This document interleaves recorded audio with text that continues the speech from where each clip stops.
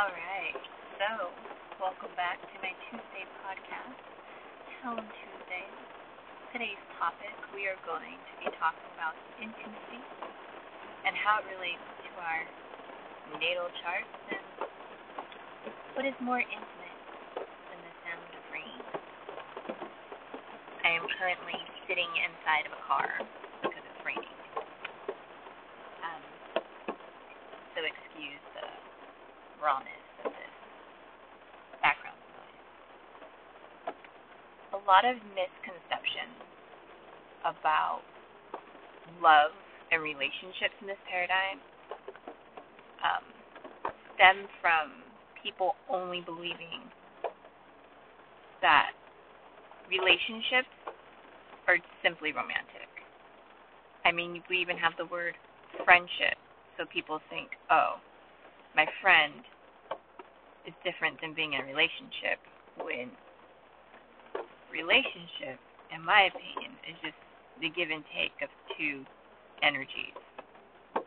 I mean, that can extend to people and past people. And then when a lot of people think about love, they just think love exists in romantic relationships. And we even have labels for different kinds of love, like platonic love and familial love and all of this. And really, it's just love.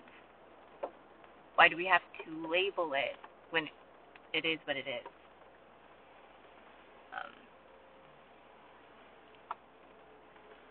And true intimacy, for me, is being able to be honest. If you can't be honest in a relationship, then there won't be any true intimacy. And learning what true intimacy really is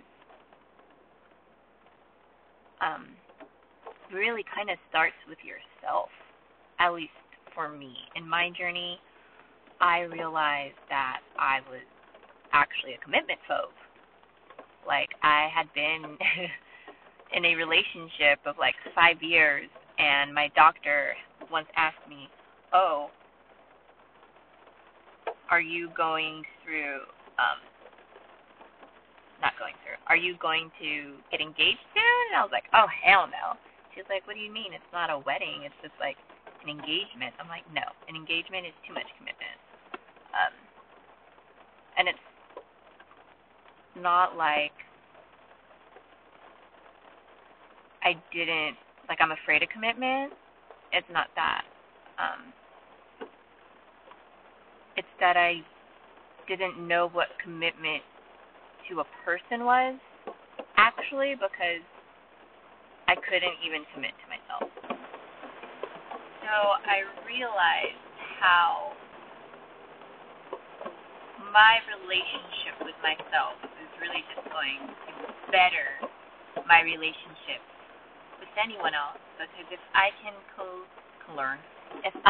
could learn to commit to me, then I could actually commit to anything or anyone else. But previously, I was like, oh, hell no. I didn't want to be married. I didn't want to have kids. I didn't even want a house. Like, I thought I was just going to be an apartment girl, because owning a house and taking care of a house was just too much commitment in my mind. But that's all changed now, because I am committed to me, and I am proud of me, and realizing that was its own revelation in itself, that the reason why I didn't want to commit to my ex, besides, the relationship wasn't it, was that I didn't even know how to commit to me, so I couldn't commit to anyone else.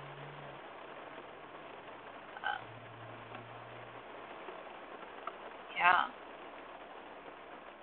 And that still dumbfounds me today. Like, I'm talking about this, and it's interesting.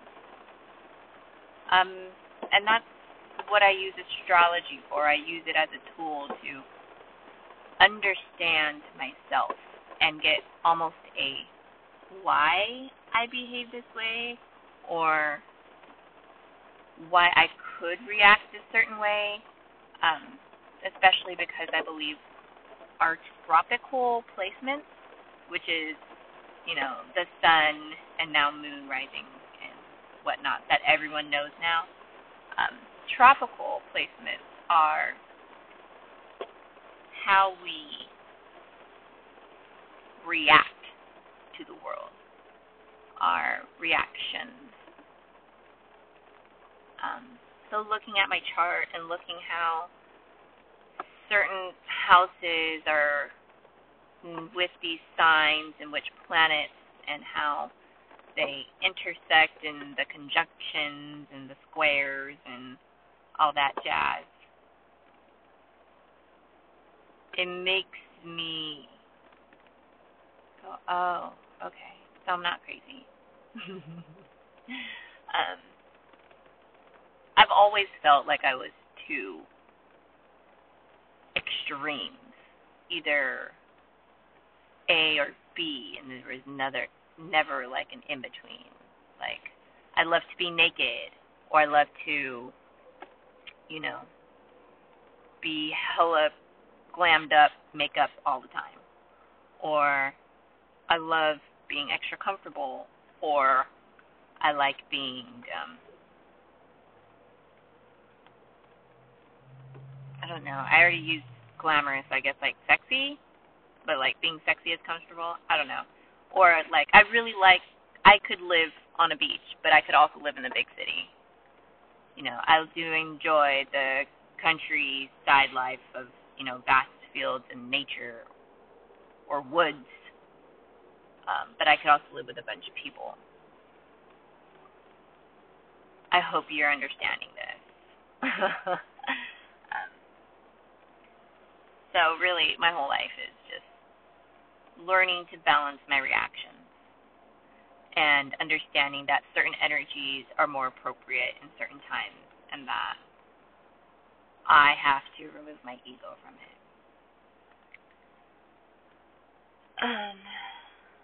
But all of these things, have just made it more possible to understand myself and to gain that intimacy that I sought in others. I always wanted,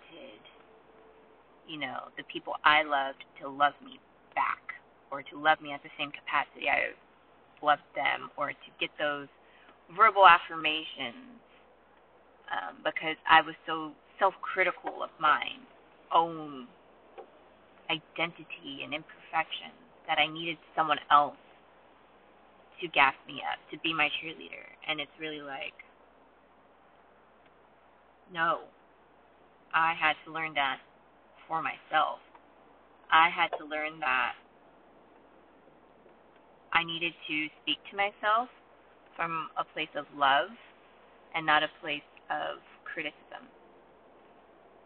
I had to learn how to allow myself to actually sit and feel all my emotions, even the quote-unquote bad ones or the negative ones, because I'm human.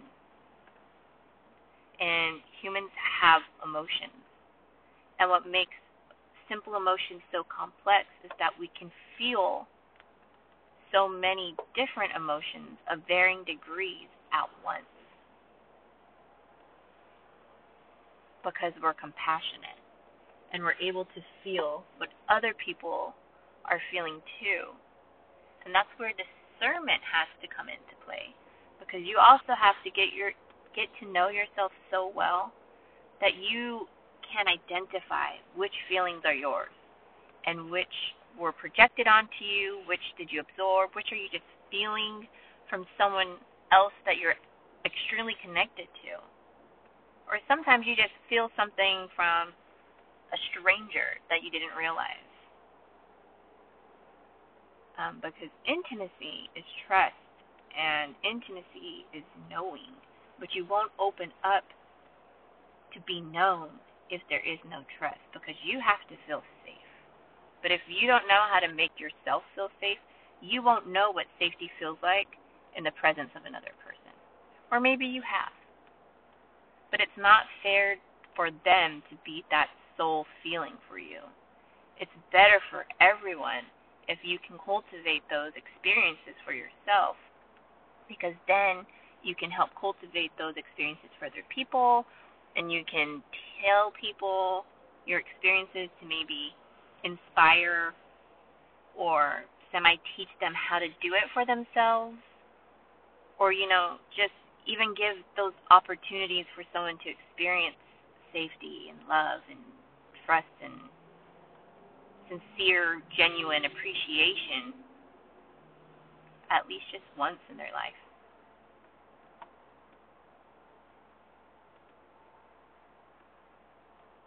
Intimacy can exist and should exist in your closest relationship. If you are close with someone, to me that means that they see you, they understand you, and they love you. And if there's issues, both of you are comfortable enough to tell each other everything, even when it hurts. Even when you said, I thought you were attacking me with your tone, or I had misunderstood you. Thank you for listening. The rain has finally stopped, so I'm going to get going. Thank you for sharing your time and your energy with me. Thank you for giving my words and my thoughts meaning and life in your mind, in your reality. And I hope to see you next week. Adios.